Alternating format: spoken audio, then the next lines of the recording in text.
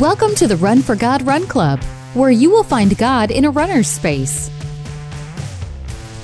Welcome to the Run for God Run Club. This is your one stop each week to be motivated and inspired to get off the couch and onto the running trail, where you can in turn inspire others to do the same.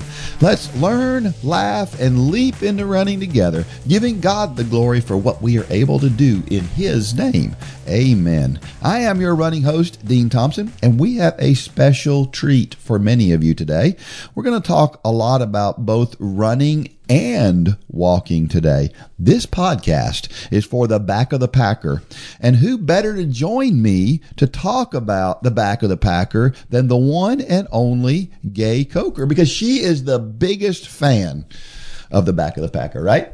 Absolutely. Hey, Dean, how are you today? I'm good. So good to see you. It is great to be here. I'm really excited about the things we're going to share today. And I don't know if you know this, but there have been a number of requests for you to be on the podcast again. I'm so humbled. Yeah. This is so exciting for me, since we do have so many walkers and even runners who consider themselves slow like me. You know, I know very well that I never tried to be fast. I was never considered really hard trying. I get so much motivation to get out just by seeing everyone on the social page, the Run Club social page, and the Facebook page. They all inspire me to do better and to be better. Even those who are struggling, it's really inspirational. Yeah. Well, it's exciting. We'll talk about some of that stuff and move on. I sound a little bit better than last week. If you listened to the podcast last week, now I'm still coughing some. I've never had a cough as long as I've got it this week, but It's all good, and God's going to take care of all the details right here. Before we get started, let's talk about our sponsor for this week. Our sponsor for this week is Front Runner Athletics. You know, Front Runner's always been a Run for God supporter. It is a local running store in the Chattanooga area, but if you don't live here, you can still support Front Runner, because you can do it online. You can use the code RFG10, that's Run for God 10, at checkout, and you'll get a 10% discount also. So, and here's the thing, you're going to be supporting, if you go to frontrunnerathletics.com, you'll be supporting a business that supports not only Run for God, but a business that is run on Christian principle. And you know, that's getting rarer and rarer these days. And so support frontrunnerathletics.com today. And if you're local, you can shop on Hickson Pike in Chattanooga. So go see the folks, Chad, and the folks at Front Runner. They're great people. All right, we had a Run Club social or Facebook post. I think I got this one from Facebook last week. It comes from Linda Knoll, which almost everybody knows who Linda Knoll is. We've used hers on here before, and she's just wonderful. And I like this one. It says, of course, there was a picture with this. And it says, this picture was taken 5 years ago when I was training for my first full marathon at the age of 65. Many of you who have signed up for the Marathon Challenge may be asking the same question I asked myself back then. How does one mentally prepare for a challenging goal such as running a full marathon? As I finished week 1 of my training plan with a 7-mile run, I used a favorite quote from the movie Wonder when Augie says, "If you don't like where you are, picture where you want to be." Right then, I was at the 7-mile marker with 19.2 miles left to go. My ultimate goal was to cross that finish line in 17 weeks. So each time I went out to do my long run for the week, I visualized crossing that finish line of 26.2 miles. Visualization is a great tool, along with a belief system that says, yes, I can. For the Bible tells me that with God, all things are possible. Wishing all the newcomers to this marathon challenge the best. Linda is such a precious, precious person. You know, we met her many years ago in Missouri at a race that we all went to, and we followed her journey ever since. You know, I'm so encouraged by her endurance and her stamina. I want to be like her when I grow up. Oh, wait, I'm right behind her in age.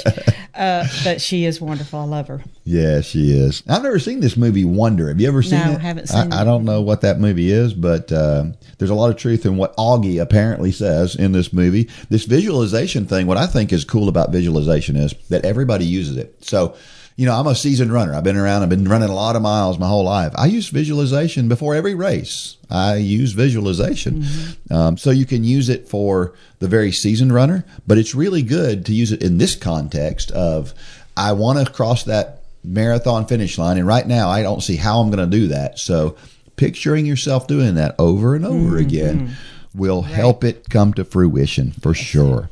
And I don't know about you, but I like the idea of trying to picture what heaven is going to be like. Wow, right? yes. You ever do that? I do, yes. And you can't really do it. No, right? But we can't even imagine, can we? No. But I had a pastor one time, and he painted this picture in his sermon about what it was going to be like to just be at the feet of Jesus, just worshiping him just nonstop. Yeah.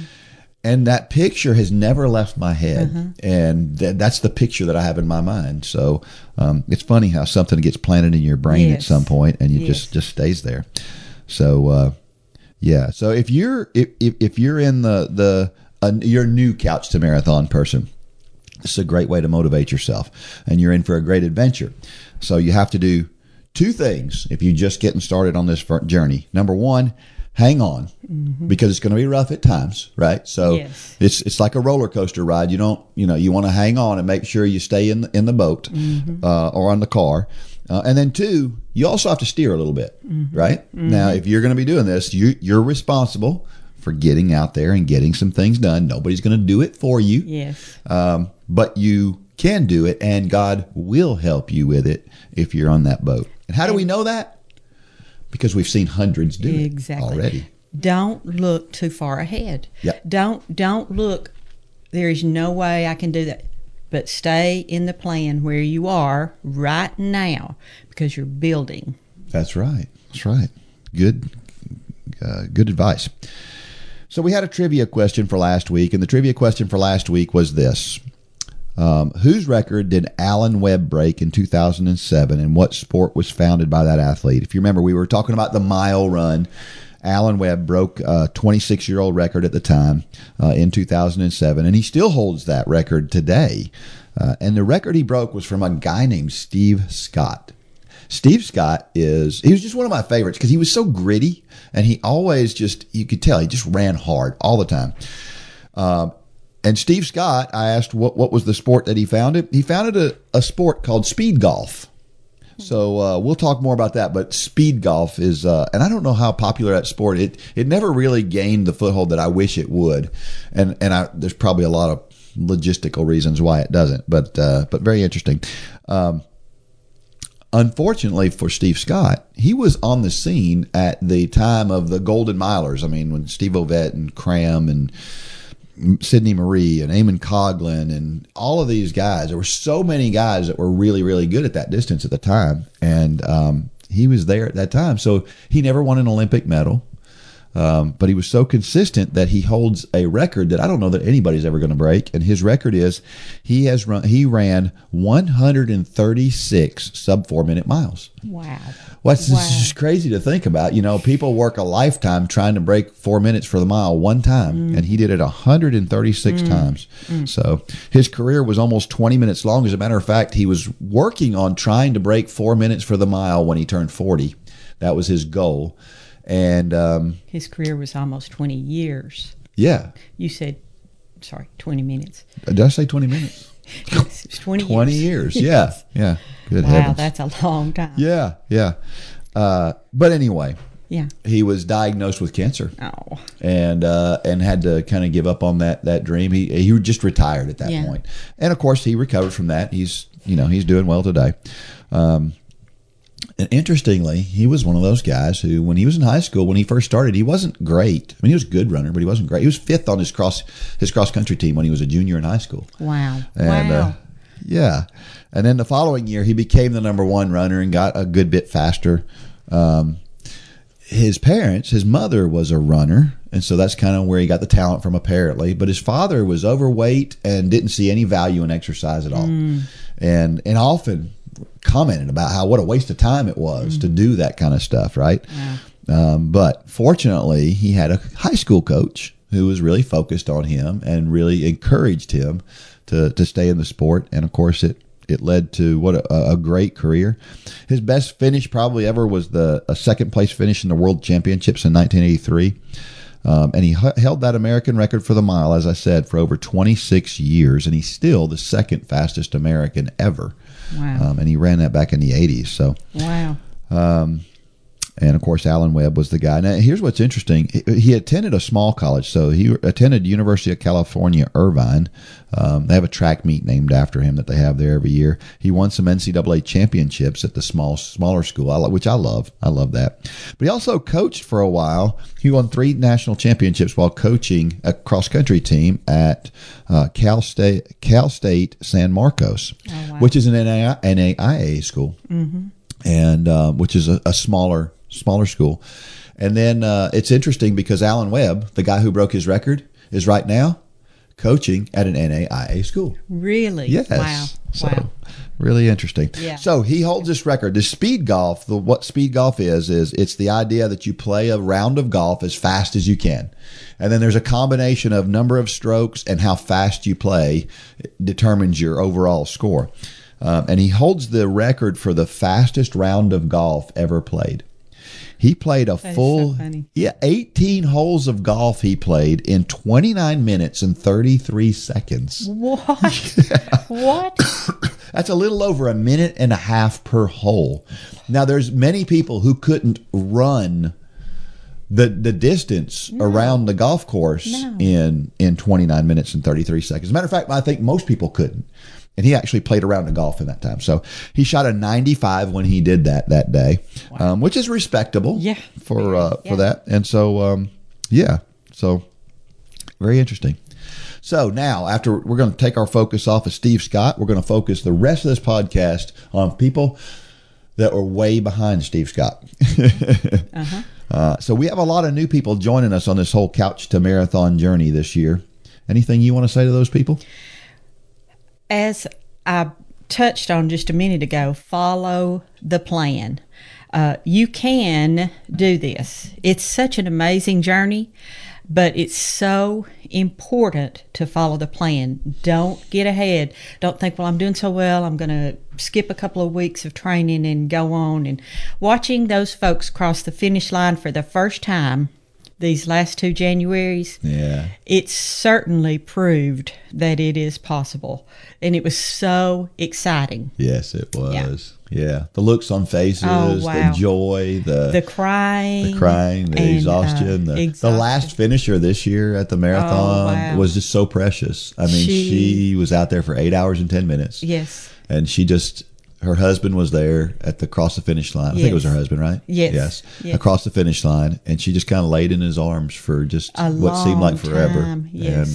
And Shannon was trying to hand her water, and they were trying to give her, it was just, but she was just spent. Yep. But she did it. She did. I love that way back, a couple of miles back, and I think y'all mentioned this last week, that, the sweeper encouraged her. Yes. She was done. She was going to quit. And he said, no, you can't do this. You cannot. You'll hate yourself tomorrow. Pick you up. You'll hate yourself tomorrow. Yeah. And she just, that's really what kept her going. And, that's so awesome. Yeah. All right. As usual, we're sponsored by J Radio, the world's greatest digital music platform. Check out J Radio. As a Christian runner, you might find it hard to decide what to listen to while you run. If you are looking for positive and Christian music that will help you keep your pace, check out the Radioactive station on the new J Radio. We'll take care of picking the music so that you can concentrate on your run. Plus, you can count on us to make sure that the music is uplifting and encouraging. Check out jradio.com or download the app in your app store.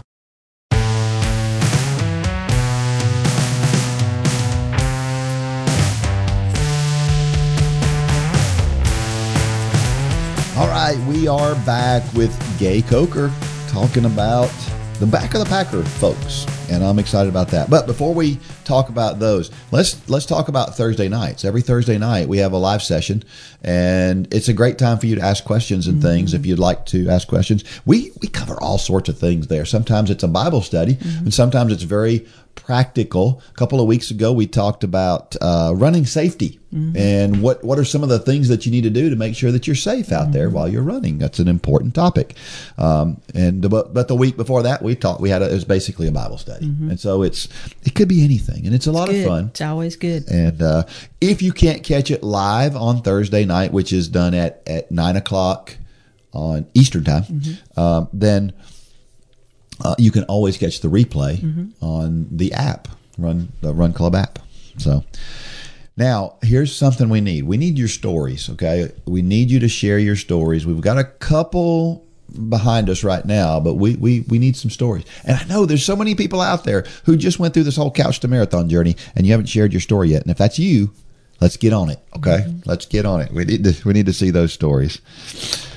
All right. So what was your favorite story of the Big Beach Marathon weekend? Well, we definitely want her story, but there's so many things who I'm about to talk about. Yeah. There's so many things that happened that were just so exciting.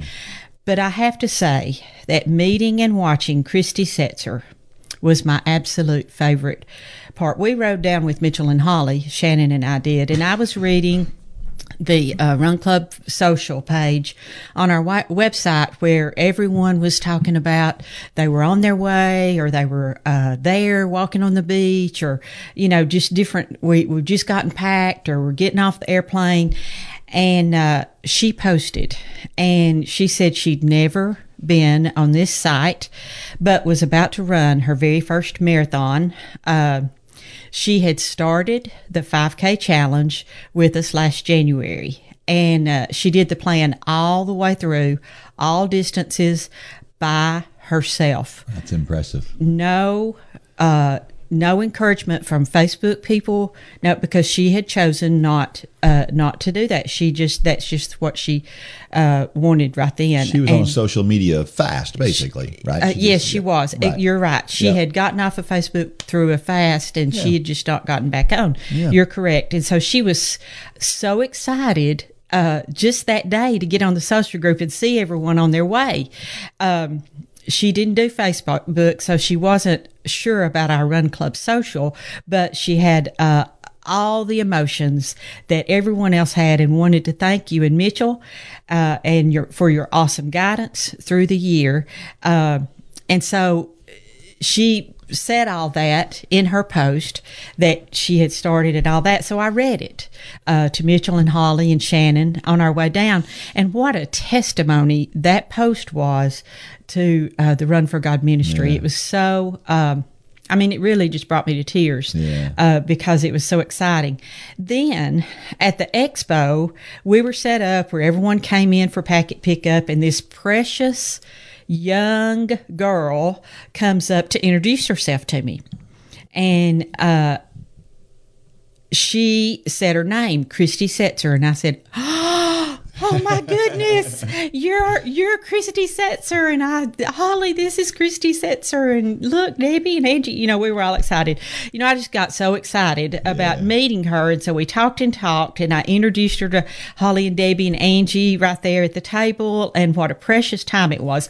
Then the next morning, I got to see her and her family. Yeah. She has like 5 grown sons. There were 4 of them were there with their spouses, and her husband and a friend was with her, and her mom. They had all come from Texas and Louisiana to watch her run. She had her own cheering section. She did. The most precious picture, and I did get that picture. They all prayed together right before she took off. Yeah. And it was there was even a grandbaby. One of them had her grandbaby. And I even said to her the day before when she was introducing herself and telling me about herself, "There's no way you're a grandmother. She looks like she's in her 20s, She's a cute little thing." And so it's so fun. It was so fun. But, that's a picture I'll never forget. Yeah. And so many more can come along and be a Christy Setzer. That's right. So that's what we're excited about. Yeah, if you're thinking you need all this external motivation and stuff, you can do these things on your own. Absolutely. So many people think, I've got to have all these people, and now it sounds like she had her family was behind her and helping her along the way, and that's a good thing to have. But you can do an awful lot. But she didn't have anybody to run with. Yeah, she did all those long runs all by herself. All by herself. Yeah. Well, we didn't have, last year we did the Disney Marathon, and we had to get up super early because that one started at it started at 5 or 6? 5 o'clock? Yeah, yes, it started really early. I remember it was barely light when I finished. We started in the dark, and most of it was in the dark. And this year, though, we got a normal start time, so we didn't have to get up as early. Yes. But there was a lot of different atmosphere, obviously. Yes. Did you like the atmosphere at Disney or this one better? I've always loved Disney, but I hadn't experienced a race like that. We were up in the stands. Lane and Debbie and I got on a tram to go try to see you all in the race, and I remembered seeing you. Yeah, and we were so nervous. The crowds were so big trying to get up to the line to see. We did get to see Landon pass. We wanted to see him. That was his first marathon. So, it was tough. It was tough. And then it was forever before you saw the person that finished, because there's so many paths they have to take and do. And I'm not trying to discourage. I'm just saying it was hard to see Shannon when at this race we got to stand right there high-fiving everybody coming through. It was great. It was great to see them. They were excited to see us. We got to go out to mile 6, and not only did we get to see y'all come by out, but we got to see you come back by. That was exciting because we hadn't gotten to do that. So we got to see so many there, and then to be right there at the finish line, getting to see you all, getting to see Shannon right then, that was just a lot. But of course, he did the half this time. He didn't do the full like he did last year. So, but this race was perfect. I just look at it like that. So. I thought so too. So you've run a number of half marathons. Yes. And I have. What's your fastest half marathon time? I just want people to get an understanding here. Okay, I've run 8. My fastest time is 3 hours and 18 minutes. There you go. So I have a little story about that involves you. I guess I want to tell this to try to put some perspective into the time frame. What was first of all, the Myrtle Beach Marathon was where I ran that 3 hours and 18 minutes. Yes, it was a flat course. It was a beautiful course. It was my favorite. But I didn't know you at the time, but we actually ran the same time, but you won that entire marathon. Now, I was only running the half, keep in mind. What was your time that day? 2:39. So in 2 hours and 39 minutes, you ran 26.2 miles. Yeah. My fastest half marathon, and trust me, many of them are slower too, was 3 hours and 18 minutes. I like to say,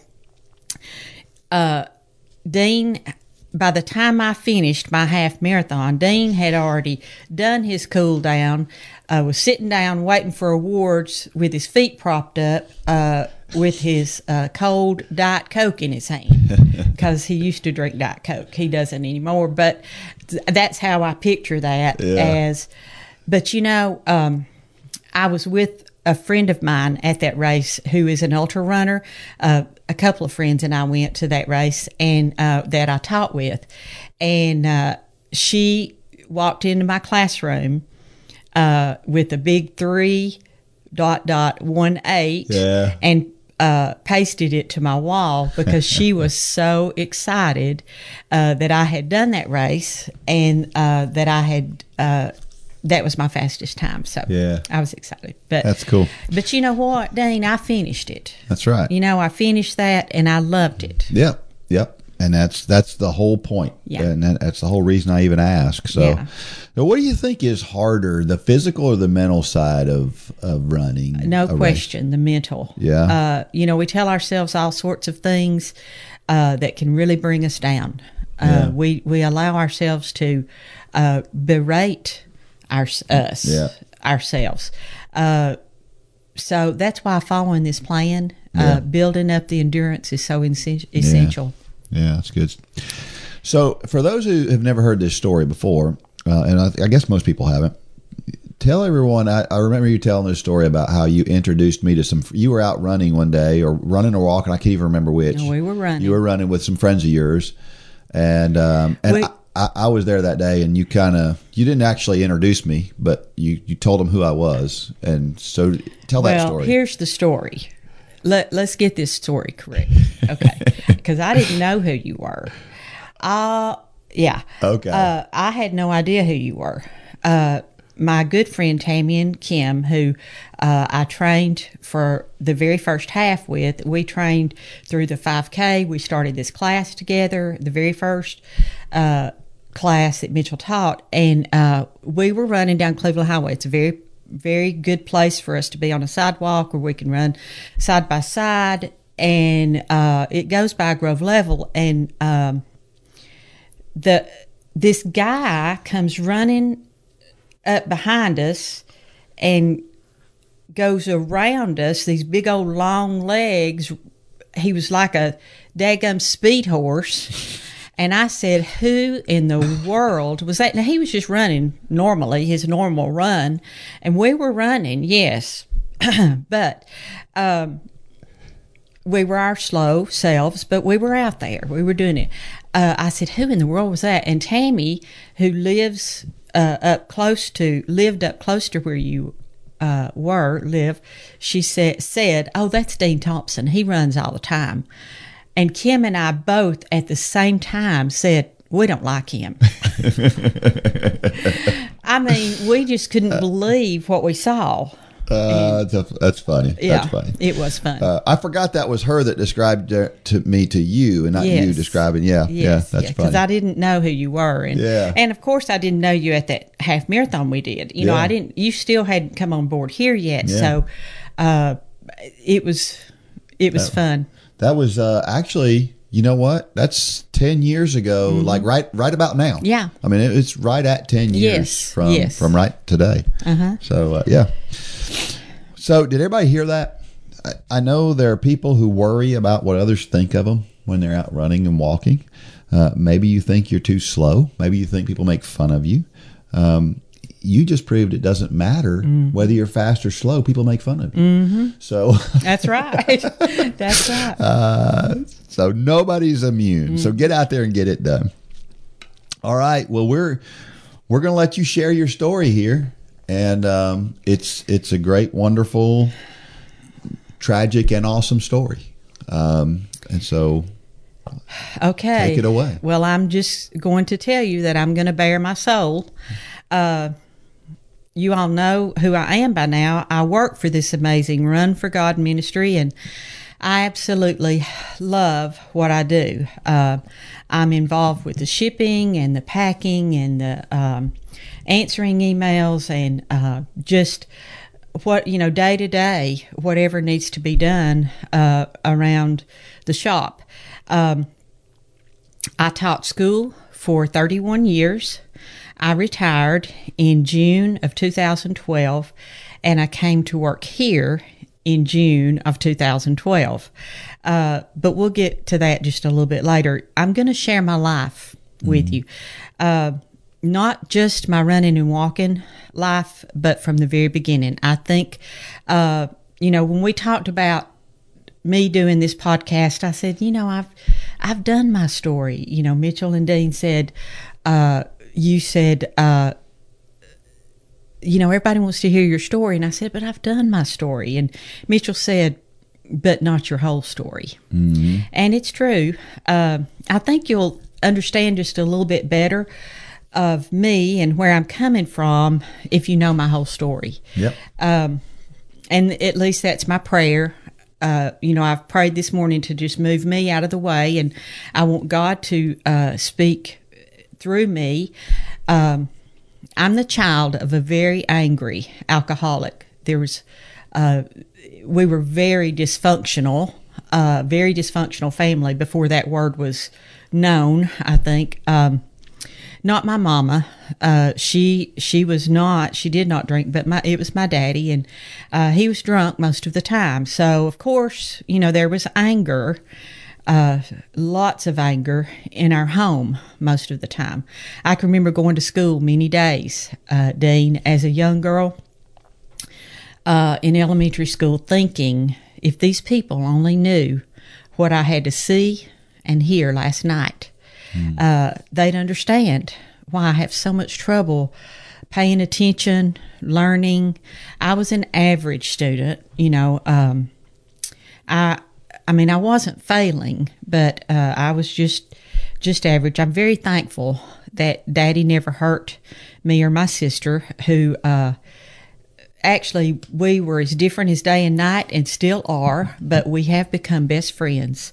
We were apart for a long, long time, but the last 10 years have really come together, and she's moved close, and she takes care of me and I take care of her. When Shannon, she has helped through a lot of my stuff, but Daddy. Shannon's your husband, for anybody listening that Shannon doesn't know that. Shannon is my husband, and he is very active on the Facebook pages, social pages, but he never hurt. Daddy never hurt my sister or me, but he often fought physically with my mama and with my brother, who would try to protect her. My brother was older, and he would always try to protect us. He was about 5 years older than me, and I was the baby. My sister was in the middle. God's always been a part of my life, but my grandmother, my daddy's mother, was my biggest Christian influence growing up. She taught us the Bible and what it meant to be saved. She accepted, I accepted Jesus when I was 8. I understood right from wrong and believing fully in Jesus and the cross. Of course, I did grow away from him, as many young adults do. But I realized his saving grace just before I married. I realized that my sin had taken over, and I was became completely dependent on him, and his grace and mercy had just protection had just been with me all of my life. The summer that Daddy was 38 years old, I was 12. I found him in their bedroom. He had committed suicide. He had shot himself, and I knew God was faithful through this tragedy. I'm thankful for his protection. Nobody was home but my sister and I, and so I'm very thankful that we were protected. I graduated from high school. I went to college majoring in home ec education, home economics. It's not called that now. It's family and consumer sciences. But I loved my high school home ec teacher, and I knew that was what I wanted to do.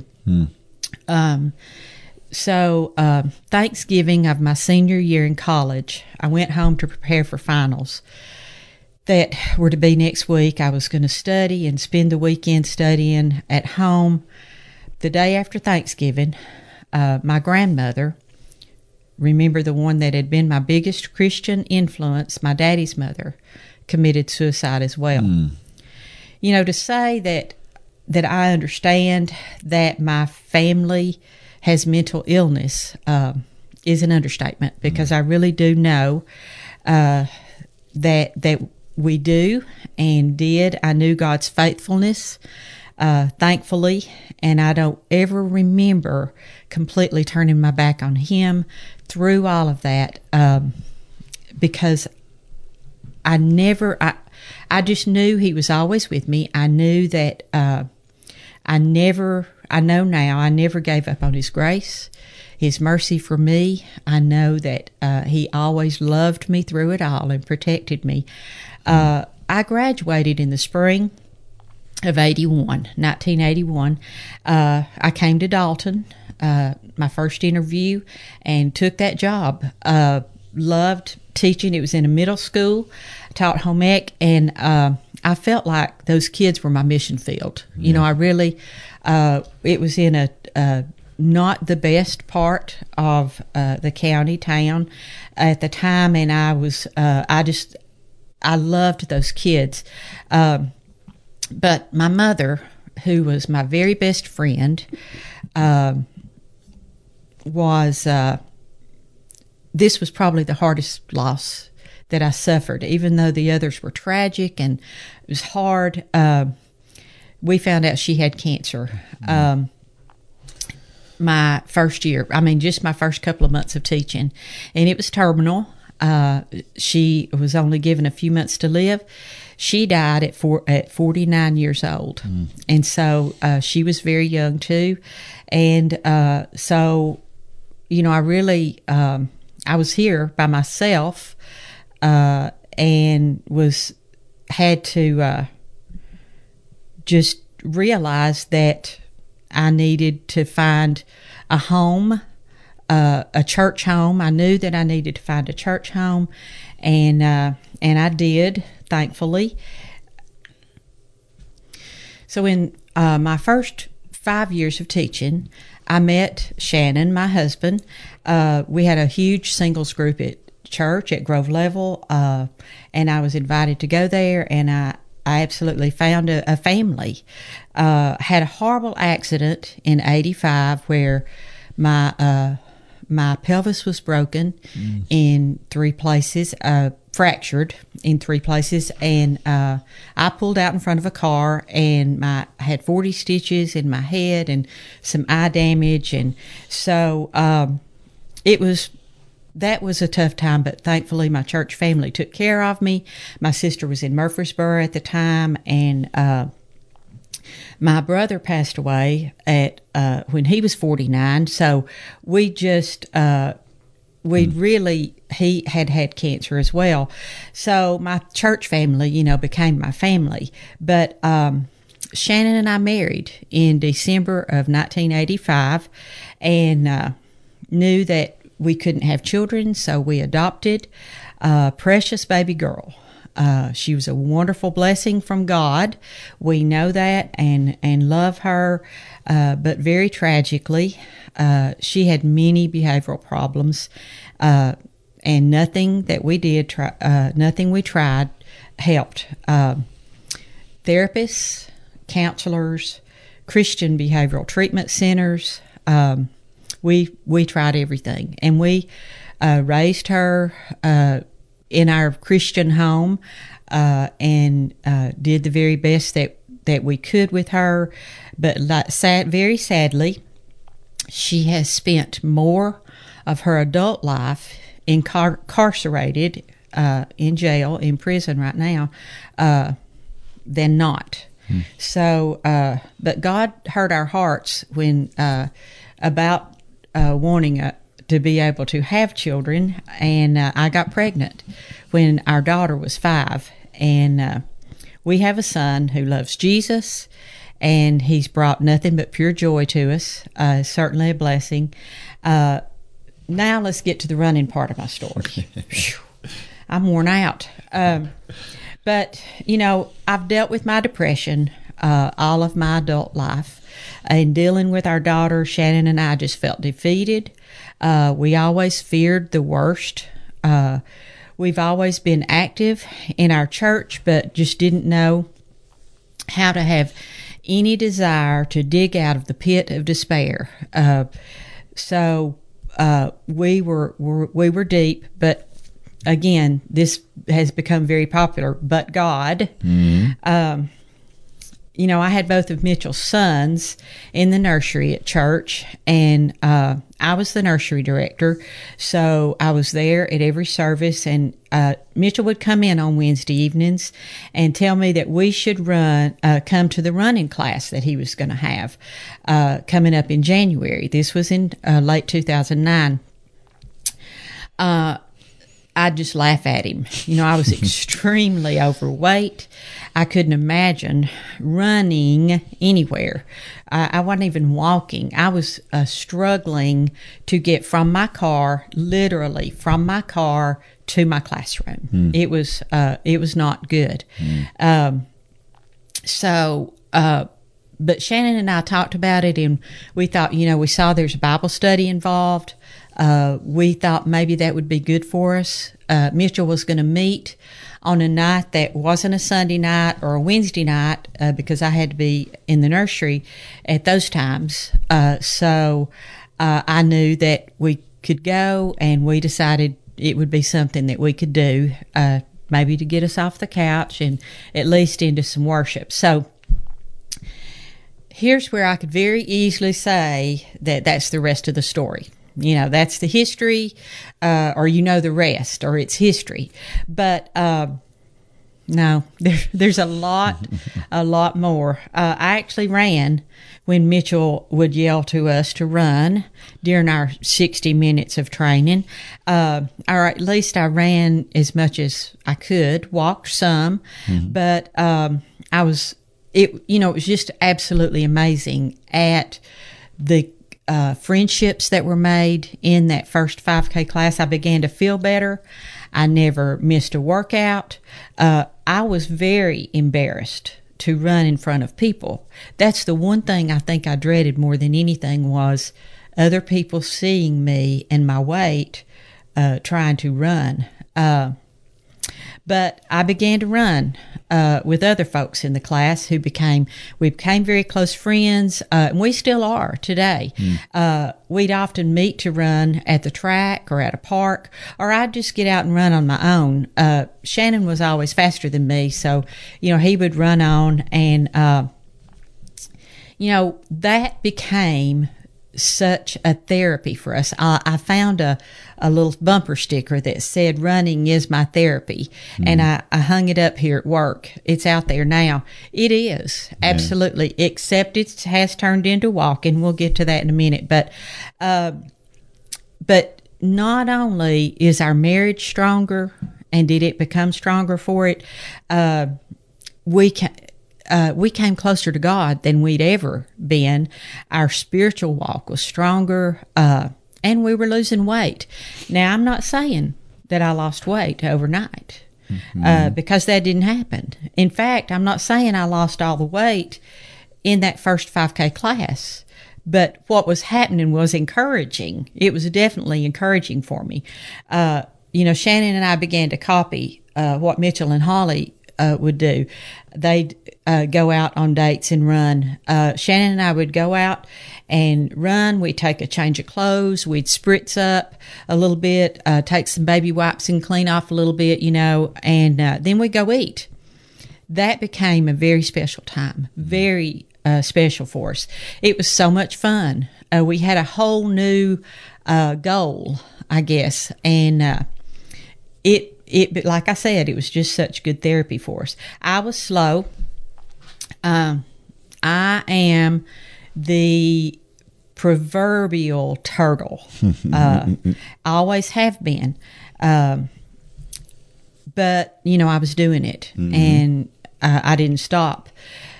Mitchell was the best encourager. I want to say this to any coaches, any Run for God coaches out there. Mitchell used to text all of us that were in the class during the week. He would say, "Have you got your run in? What are you doing?" He would send us a Bible verse. He would definitely encourage our journey. And that meant so much to us. That really pepped us up. It was great. So if you can do that for your class, that's a tremendous help for them. I ran my first 5K. I was way back in the back, way back in the back. But that's okay. I still did it. Right. Then Mitchell, after that class was over, Mitchell decided he wanted to train us for a half marathon. We told him he was crazy. But we began to train anyway.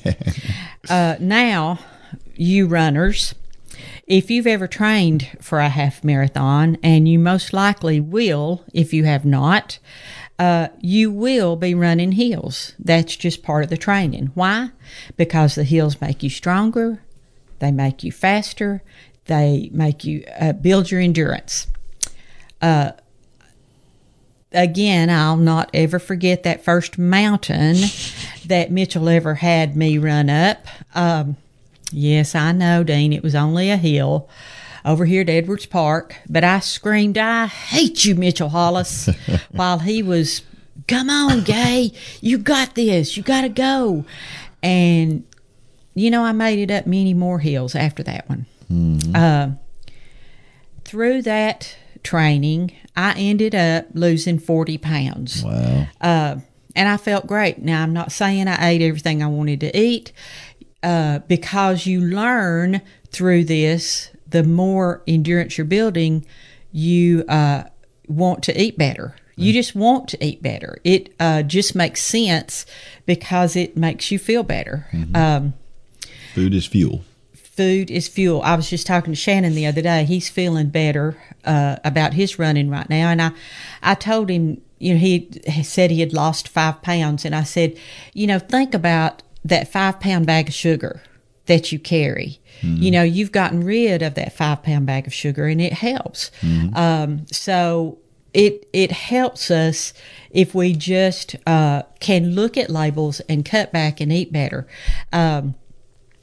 I have at this point in time run over 100 races, different distances, all of them, since that training. 8 of those, like I said earlier, were half marathons. In 2011, I had my 30 years in teaching, and I could have retired then, but I decided to stay until my son graduated. He was going to graduate in 2014. We were at the same school. But Mitchell asked me if I was going to retire, or when I was going to retire. Holly needed help. I thought, this is great. I knew I'd be working after I retired. I'd need to work somewhere. I thought I'd go to Belk's, be a cashier. Had no idea what God had in store for me, so I decided to go ahead and retire. I came on board with this amazing ministry, and what a blessing. So why did I quit running in this time after I had done all this training through the 2000s, early 2000s? In 2019, we discovered that I had non-Hodgkin's lymphoma. We were told it was stage 4.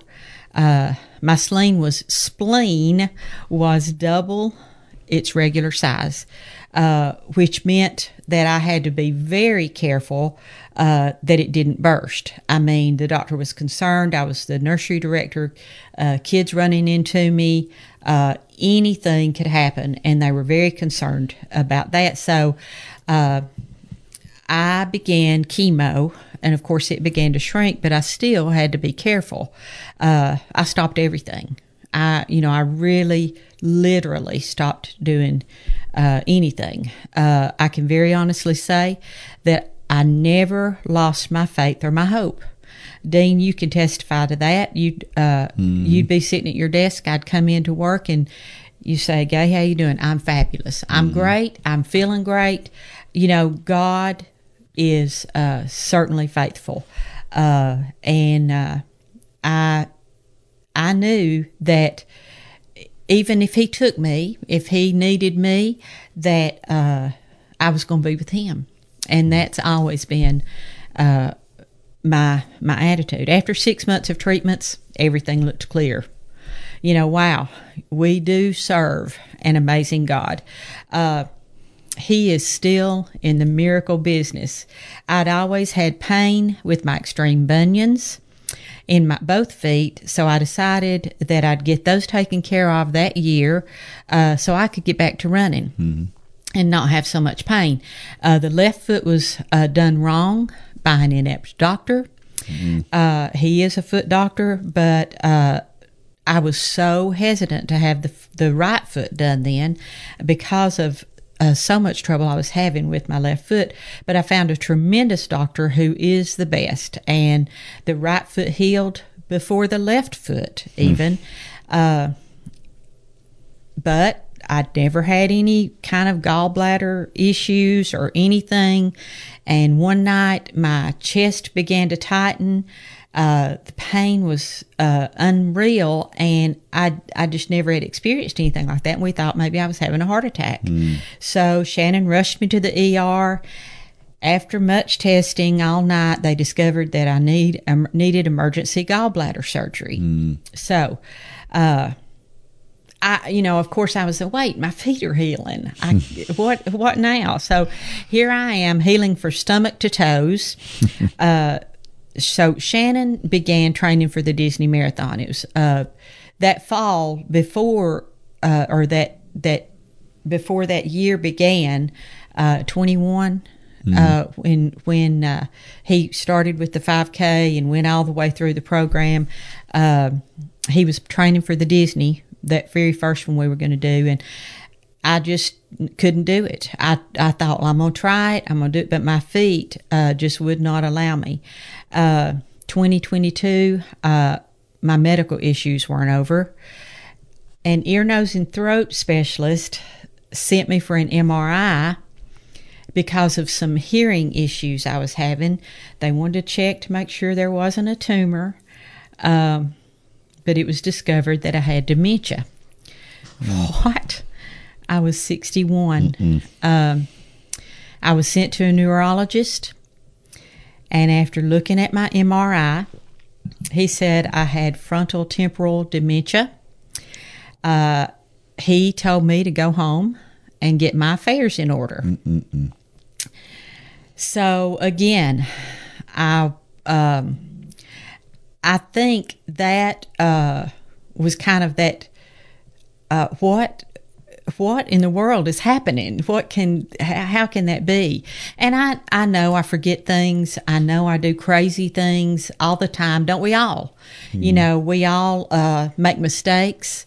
I guess I'll never forget, I sent a wrong shirt, which I've done, or, I printed wrong things. And Mitchell will always remind me, at least it's not it may be a $40, $50 mistake, but at least it's not a $10,000 mistake, like some people do in carpet mills, So think I had, that kind of put things in perspective. It's tough still, but I was sinking down to the lowest that I probably had ever been.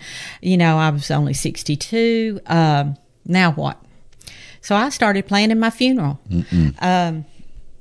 But God, I decided to get a second opinion. God led me to the best.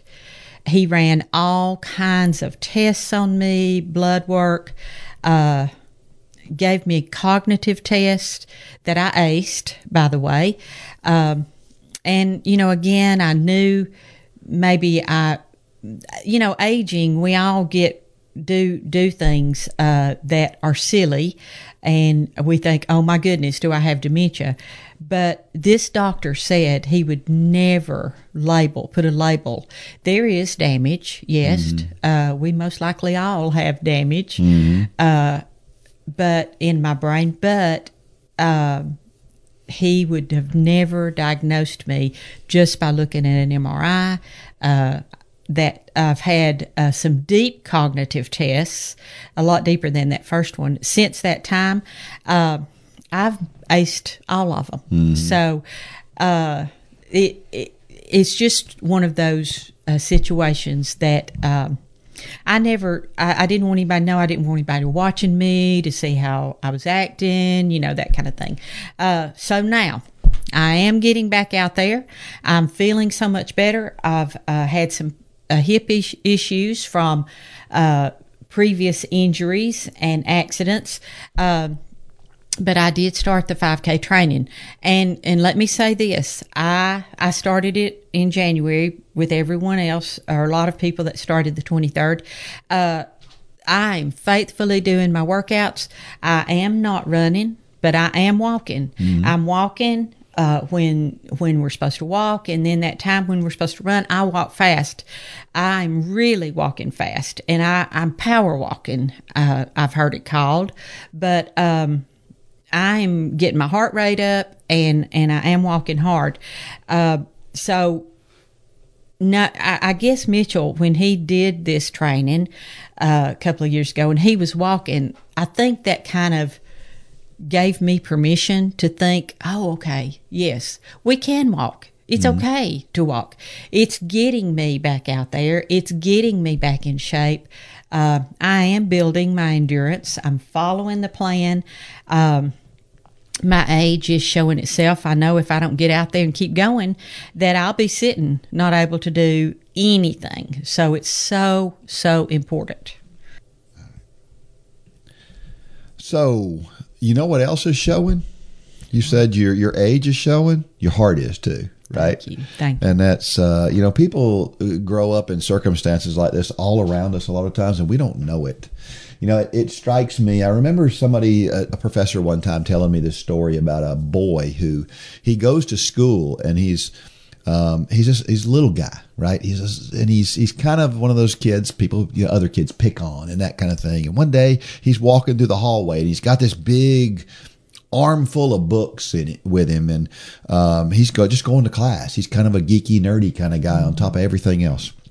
And one day, this big hulking football player comes walking around the corner and knocks him over. Books go flying everywhere. The kid falls on the ground. He breaks his arm. And this football player dude didn't even stop and say, I'm sorry. Nothing. He just kept going. And the kid goes to the doctor. He gets his arm in a cast. The kid comes back to school the next day. He's telling everybody what happened about this guy who just ran him over and it broke his arm. And everybody's getting really angry at this football player who did what he did. And this whole time, this professor, he does a great job telling the story and building it up. And you kind of get resentful, this football player. And then the next day, the football player comes back to school. He had missed a day of school. And he said that he walked up to that kid and he said, listen, he said, I heard what happened. I didn't realize what had happened, because at that moment that must have happened, I had just found out that my sister was in a car wreck and they thought she might die. And so I was trying to get to the hospital. And all of a sudden your emotions change and you're like, oh my gosh, we were all so mad at that guy. And the truth is, walking around us all the time are people with these things going on that we don't know about. And a lot of times, we get angry at a store clerk, because something they did or they said, or they're not hurrying enough, or whatever their issue is. You have no idea what somebody's going through. And I think it's, when we hear a story like yours, it's, man, you lost your father at 38, your mother at 49, your brother at 49. You're 60, how many? 63 now? Praise God. Yeah. That you're here doing this podcast, right? Yes. My sister and I have mentioned the first one of us that hits 49 and makes it past it, we were going to dance on the other one's grave. How would that, I don't know, but we have to laugh about it. Yeah. But, we just got to be thankful for the things that we do have. We have to understand that the people around us have scars, and that we should treat people kindly. Here's what I say. I'm not saying that everybody deserves to be treated as if they've, because some people, they're hard to, you need to love everybody for sure. Yeah. But there's some people who are really hard to be extra nice to. But we have to default on the side of being kind to people. Be kind. Yeah. Exactly. Yeah. So, I pulled up this Psalm 91, 4-6. He says, he will cover you with his pinions, and under his wings you will find refuge. His faithfulness is a shield and a buckler. You will not fear the terror of the night, nor the arrow that flies by day, nor the pestilence that stalks in darkness, nor the destruction that wastes at noonday. Don't you like to think about God as a protector?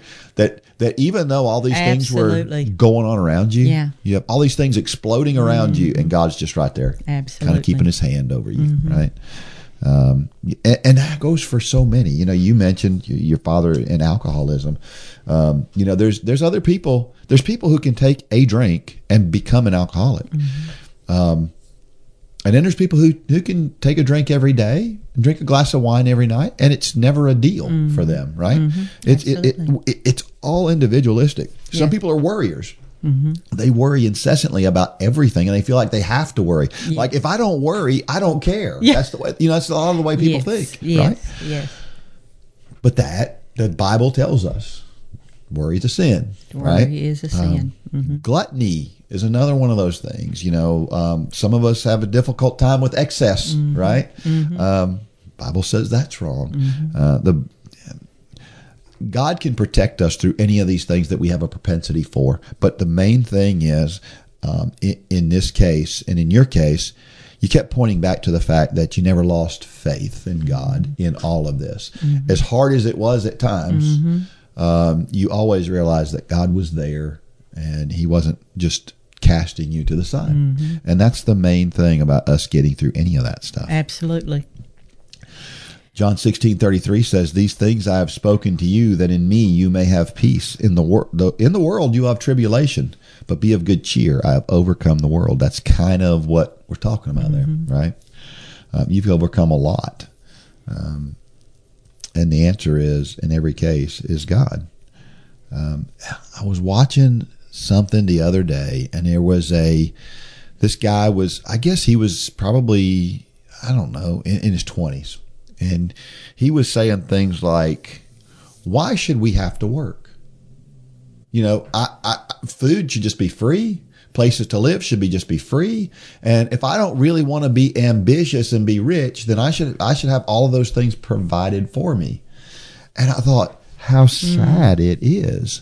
And that's the way our world looks at things these days, right? Yes. We just deserve all of this stuff. And the truth is, we deserve a much worse fate.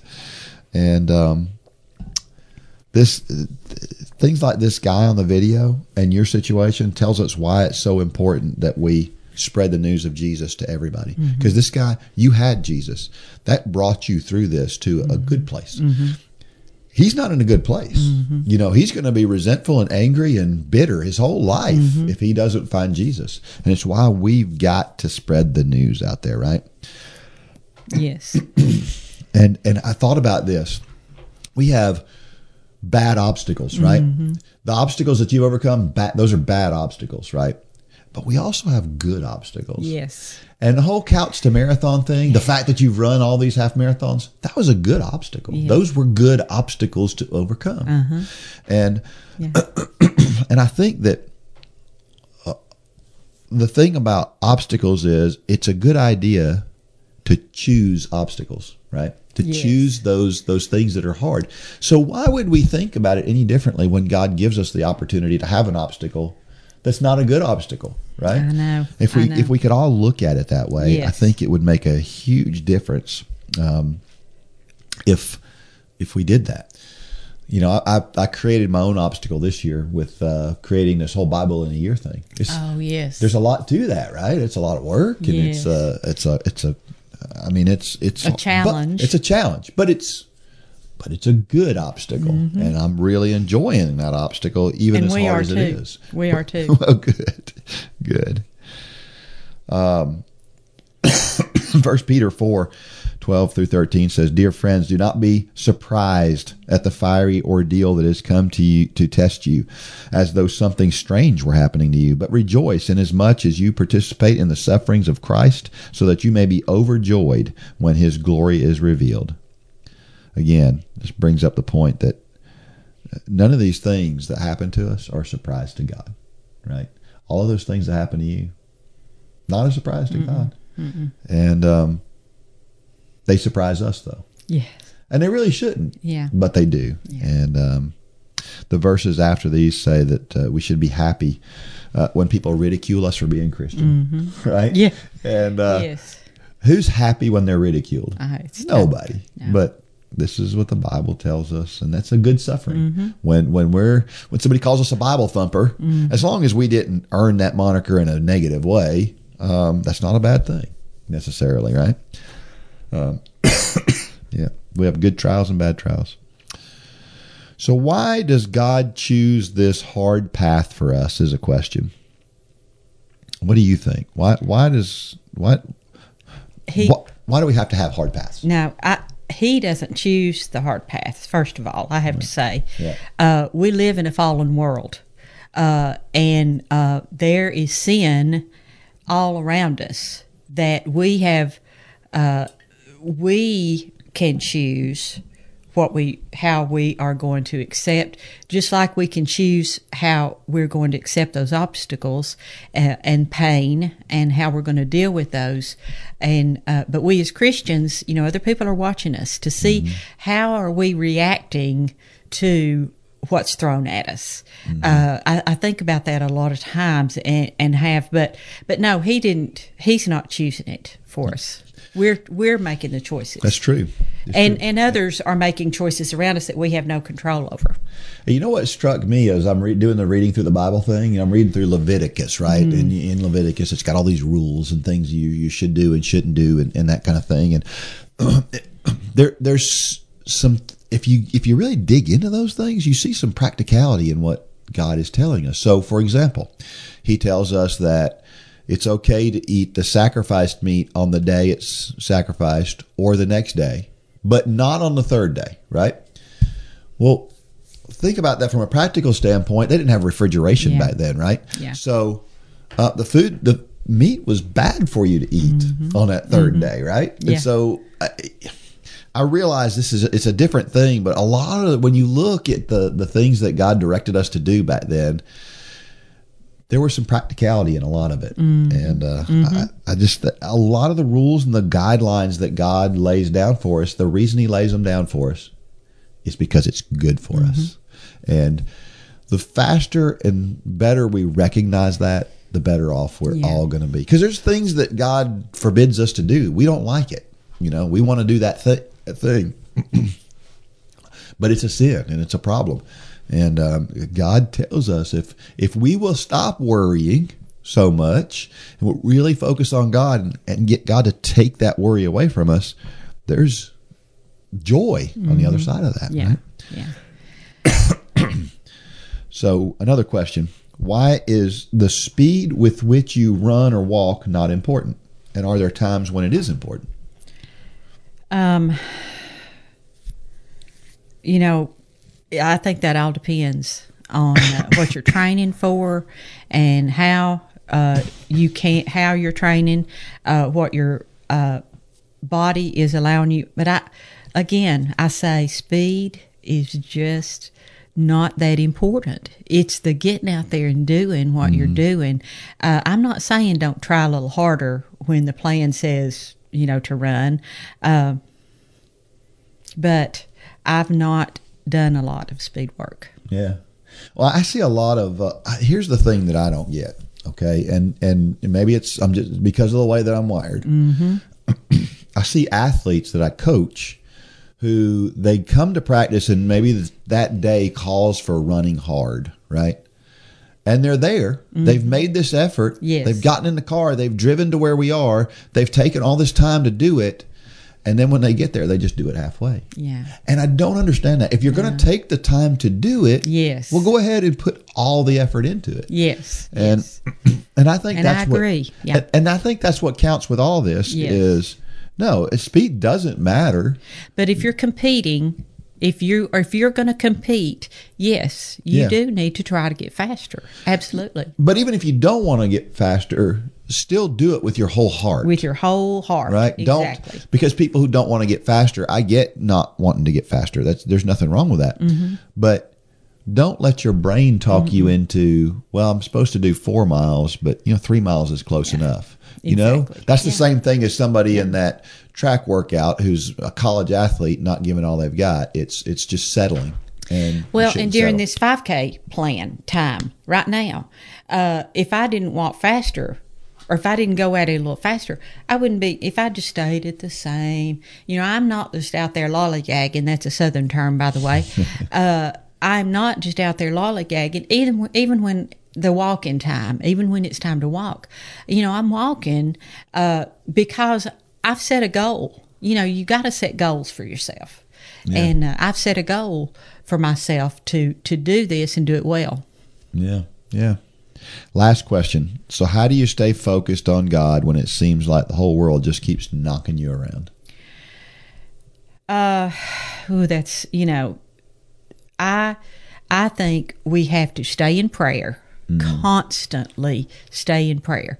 And when you're out there, when you're not out there, when you're at home, when, you just got to keep a conversation going with God. But also, our social page is the greatest motivator that I've ever had. I had somebody tell me one time when I was first training that I wasn't really running. Yeah. I really wasn't running, and that was tough. That was tough for me to hear, because I was running. I was running and doing the best I could. I think people do try to knock us around. They are laughing a lot of times, but we can't listen. There's evil, the enemy around us, who doesn't want us to succeed, because the more we succeed drawing closer to God, that pushes him further away. That's right. Yeah. I think it starts in the morning. I think if you get your days started off well, I'm not only doing the reading through the Bible in a year myself for the Run Club folks, but I'm also going through a Bible in a year podcast myself. Good. And so I do that every morning. Good. And it's been a good way to start the day. Good. And normally there's I do some Bible study, I do some praying and some other things, but that's been kind of a new addition. It's kind of helped make it fun. So find ways to get your day started off well, and I think that means everything. Now, a lot of people will tell you that the days are too hectic. I don't have time for all of that stuff. But I remember this quote from Martin Luther. Martin Luther said, "I have so much to do that I shall spend the first 3 hours in prayer." The idea that we pray less when things are busy. Martin Luther was like, no, I get up 3 hours earlier so that I can spend more time in prayer, because I've got more to do. I need to pray more. And that just makes so much sense when you say it out loud, but that's not the way we think it, is it? No, it's not. Do you struggle with motivation to exercise? Are you looking for something that will challenge you and inspire and motivate you? The Run for God Run Club is just what you need to get off the couch and on your way to a fitter, healthier you.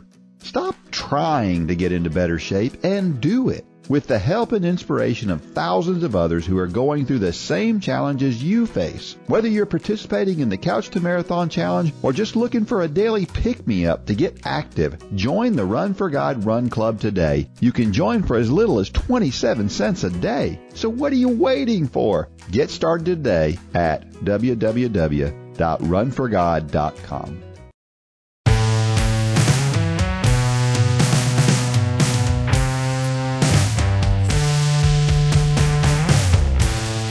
All right, we're back. We're here with Gaye Coker.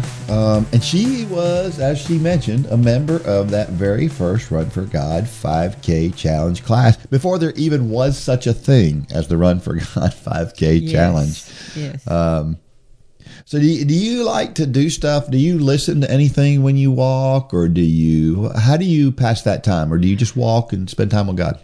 That's funny. I do not listen to music. Okay. I never have. I like hearing the frogs and the cows and the birds. Yeah. We are out in the country, but even when I'm in the city, I don't. I like to pray. I do listen to y'all's podcasts. I do listen to the podcasts a lot. That is a great motivator for me. To keep going and doing what I'm doing. But prayer is, I think that relationship that we can have during that time is important. Yeah, that's pretty cool. So do you like trails or sidewalks, roads? Where's your preferred place? I love sidewalks. Yeah. The trail is a little tough for me with my balance. Yeah. I did spend a summer falling several times a few years ago, and I don't.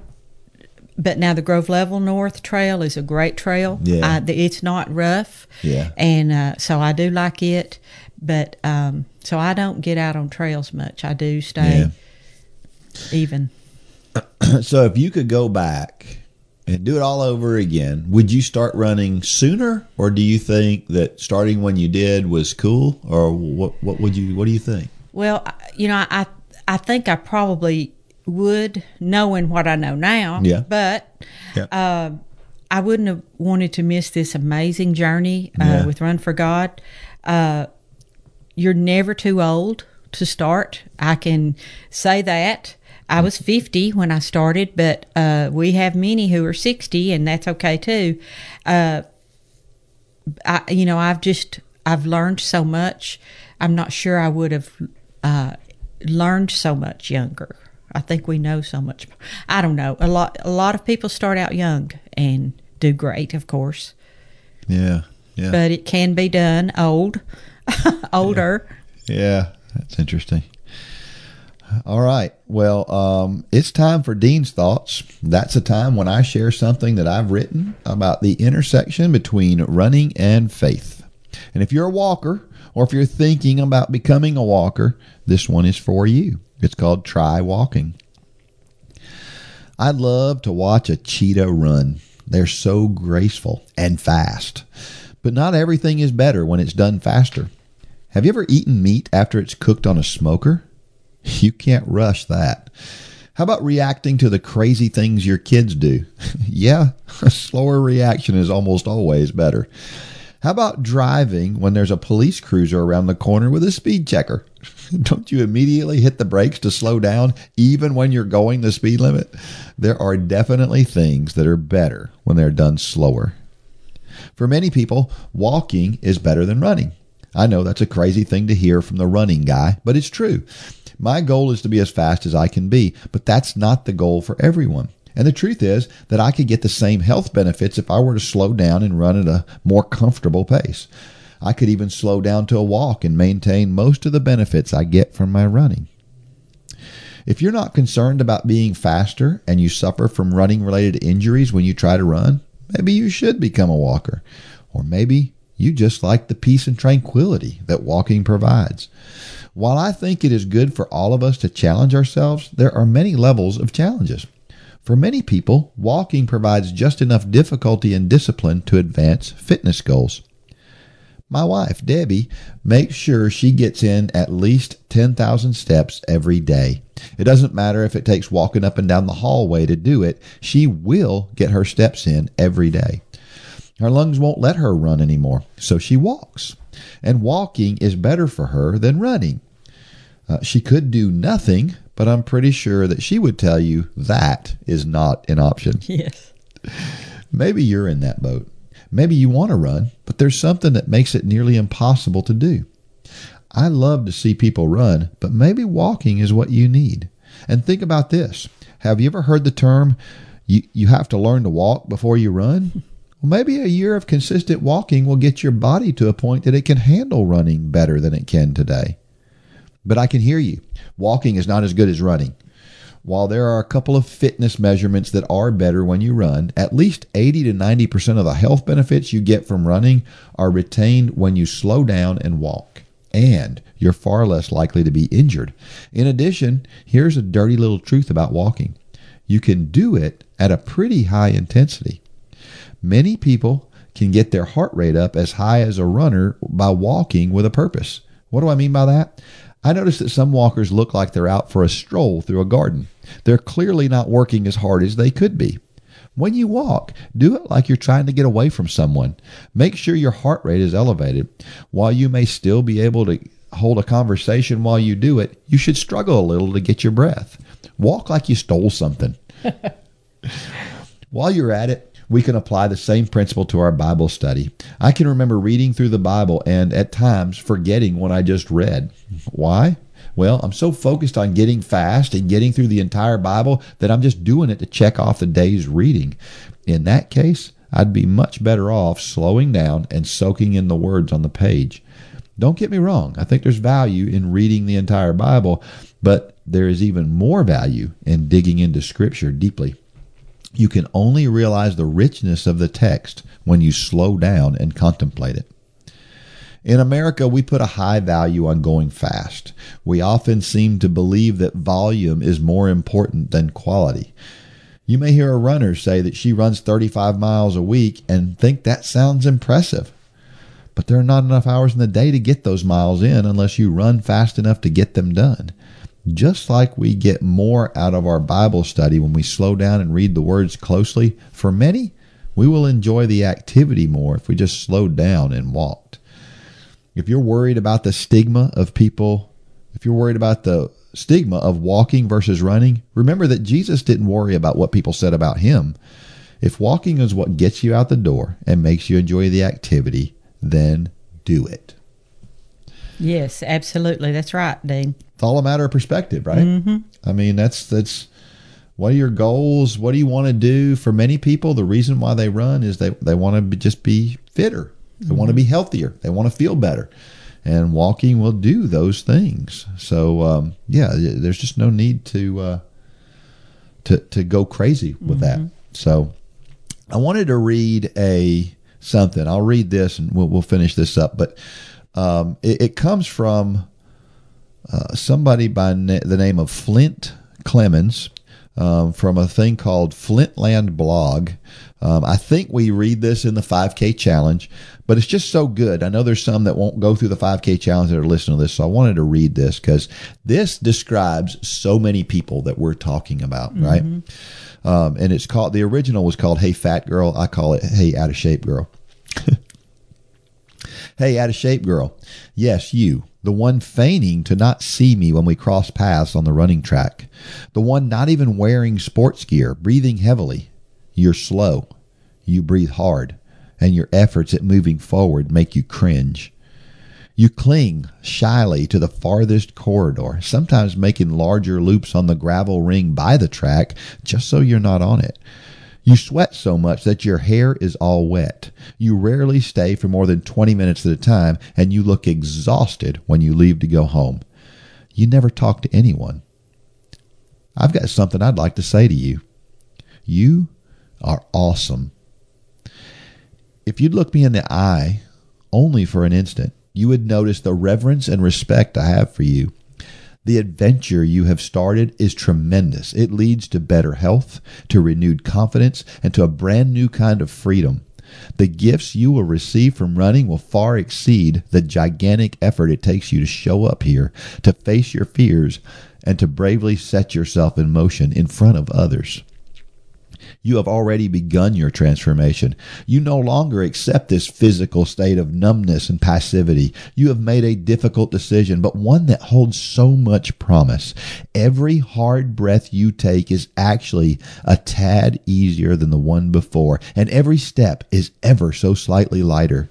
Each push forward leaves the former person you were in your wake, creating room for an improved version, one who is stronger, healthier, and forward-looking, one who knows that anything is possible. You're a hero to me, and if you take off the blaring headphones and put your head up for more than a second or two, you would notice that the other runners you cross, the ones who probably make you feel so inadequate, stare in awe at your determination. They of all people know best where you're coming from. They heard the resolutions of so many others who vowed to pick up running and improve their health starting next week. Yet it is you who runs alongside, who digs from deep inside to find the strength to come here and to come back again. You are a runner, and no one can take that from you. You are relentlessly moving forward. You are stronger than you even think, and you are about to be amazed by what you can do.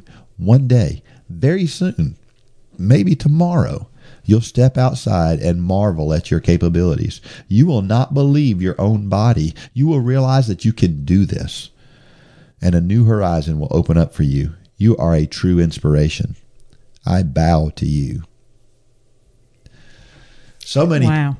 I mean, there's so many people out there who think, you mentioned it a little while ago, how you felt like you were this big person who was out here. Why am I out here running? And then there are people who look at that and they look down on that. But the people, I can't overemphasize this, because I'm one of these people. I'm that person. I'm the person that came running by you on the sidewalk. I'm the person that people look at and they go, oh, he's looking down on me. No, absolutely not. I look at people who clearly have to work a lot harder than I do, that are out there doing it, and I think that is so awesome that you're out there doing that. So if you're one of those people who are intimidated by the fast guy, the fast lady, the one who makes it look like it's easy, understand that those people have an appreciation for what you're doing. And don't think. Now, are there some out there that might have some bad thoughts? There may be. I don't know. I don't talk to them. I can tell you that. I have a lot of friends who are like me, where I hang around in those circles with people who are fast. I never hear any of them go, well, those slow people in the back. I don't ever hear that. Mm-hmm. People are not talking about you. They're excited that you're out there, and they're proud of you, and you should be too. So anything you want to say to those people? Well, I was that person. I was embarrassed to try. Mm-hmm. I didn't want anyone to see me out there, but I'm so thankful I did it. I endured those negative feelings. I hope you'll always keep in mind you're far ahead of that person on the couch. You're bettering yourself, not only for you, but for your family and those who are around you. Shannon sometimes will say, I think you need to go out for a good walk, or a good run. Your body is God's temple. He wants us to take care of it. Our number one goal should always be to please God. Taking care of yourself spiritually and physically is pleasing to God. Amen.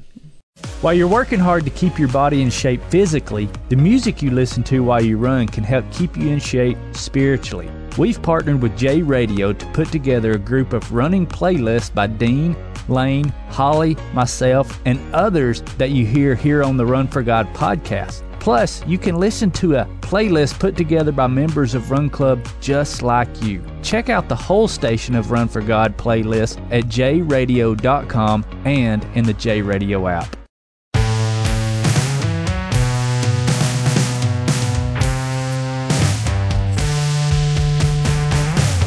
All right, every week I share a reason why running or walking is so awesome. And this is this week's. Running is freedom. There are no prerequisites. There are no tickets to buy. You can't possibly feel freer than when you're out on the trail or on the sidewalk or wherever you are with that wind in your face, right? It's so primal and it's so awesome because it feels freeing. And I just loved those quiet days where all you hear are your footsteps and your breath. It's pretty cool. So when you're running or walking, we're just like wild animals roaming free. Mm-hmm. Is that a great thought? That is a great thought. I love that. Yeah. So let's talk about walking. What do you think about running slowly versus walking? Well, the pounding of even running slowly, sometimes physically, bodies don't like it, especially if you're overweight. Your knees have a hard time handling. So I think walking, you're keeping that pounding from happening, and that works better for some, people.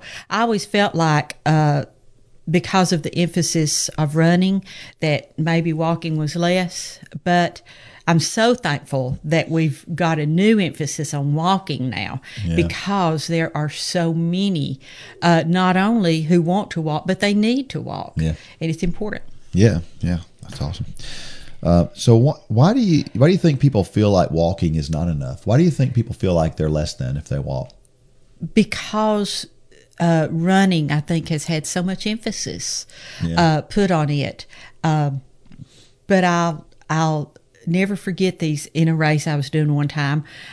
These two ladies that they were walking and walking, and they passed me and went right on and finished way before I did. You know, I'm one of those people that can walk as fast as I can run. I was so excited the other day. I looked at my time walking, my average pace, and I was excited that I've brought that down. Yeah. You know, I'm not trying to speed up, of course, but I am. You know, you all want to be able to brag a little bit or think a little bit about, am I getting any faster? Yeah. And I, of course. And you will. And I will. This is what the CDC says about walking. It says, why walk? Why not? Remember to maintain a safe distance between your family and other active people while walking outside. The physical activity guidelines for Americans recommend that adults get at least 150 minutes of moderate intensity aerobic physical activity or 75 minutes of vigorous intensity physical activity or an equivalent combination each week. The guidelines also recommend that children and adolescents be active for at least 60 minutes every day. Following these guidelines can contribute to overall health and decrease the risk of chronic diseases such as heart disease, cancer, or diabetes. Walking is a great way to get the physical activity needed to obtain health benefits. Walking does not require any special skills. It also does not require a gym membership or expensive equipment. A single bout of moderate to vigorous physical activity can improve sleep, memory, and the ability to think and learn. It also reduces anxiety symptoms. Mm-hmm. They make it sound pretty good, don't they? Yes, absolutely. It's great.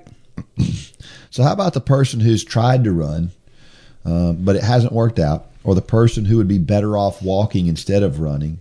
What do we tell that person? Walk. Get out there. If you have a treadmill, get on the treadmill. If the weather, you know, if you have to walk around your house like you said Debbie does down the hall, it's so good for you, and it'll relieve any pain that you may be having from running. So stop trying to run if it's painful and walk, but just do it. Here's what I would say. Don't be satisfied with walking. Be joyful in walking, right? Absolutely. The idea is, well, I'm going to settle for. No. You're not settling for. Be thankful. Be thankful that you can do that. You can do it, and be joyful about it. Absolutely. All right. Well, we have a trivia question for this week. The trivia question is this: since we're talking about walking, what is the world record for walking a 5K? Oh, I want to know this one. Do you? Yes. Yeah, it's faster than you can imagine. You can walk a 5K. It's pretty crazy. If you know the answer to that, or if you've looked it up and you want to participate, then you can send the answer, the correct answer, to dean@runforgod.com. Be the first person to send that in, and you will win $20 off your next order in the Run for God Run Club store. Mm-hmm. So get out there and look that up. It's very interesting. Yes. It's amazing. Yeah, that's cool. All right, I'm going to leave you with a motivational thought of the week like we do every week. And this one comes from St. Francis of Assisi. You remember he's also attributed with the one that says, preach the gospel everywhere, and when use words when necessary, something along those lines. He also said this: it is no use walking anywhere to preach unless our walking is our preaching. Isn't that good? Yes, that's very good. I love that. Very good. So there's just one more reason to be a walker, right? Yes. We don't call our relationship with God the run with Christ. We call it our walk with Christ, right? Absolutely. So be happy with that. Go for a walk. It's biblical. Yes. Yes. All right. Well, Gaye, thanks for sharing your time and your story. Well, I know there are people out there who have been through some tough times too, that are going to look at that and go, Gaye did it. I can do it too. Absolutely. Thank you, Dean, for these amazing podcasts that you do for us each week. And thank you for having me. It's been a good day. All right. Now may God bless every step of every run. Go out there and shine your light. Great job, Dean. For more information about the Run for God ministry, go to runforgod.com. If you have questions about your salvation, click on the Peace with God tab. There's nothing more important. Thanks for joining us today.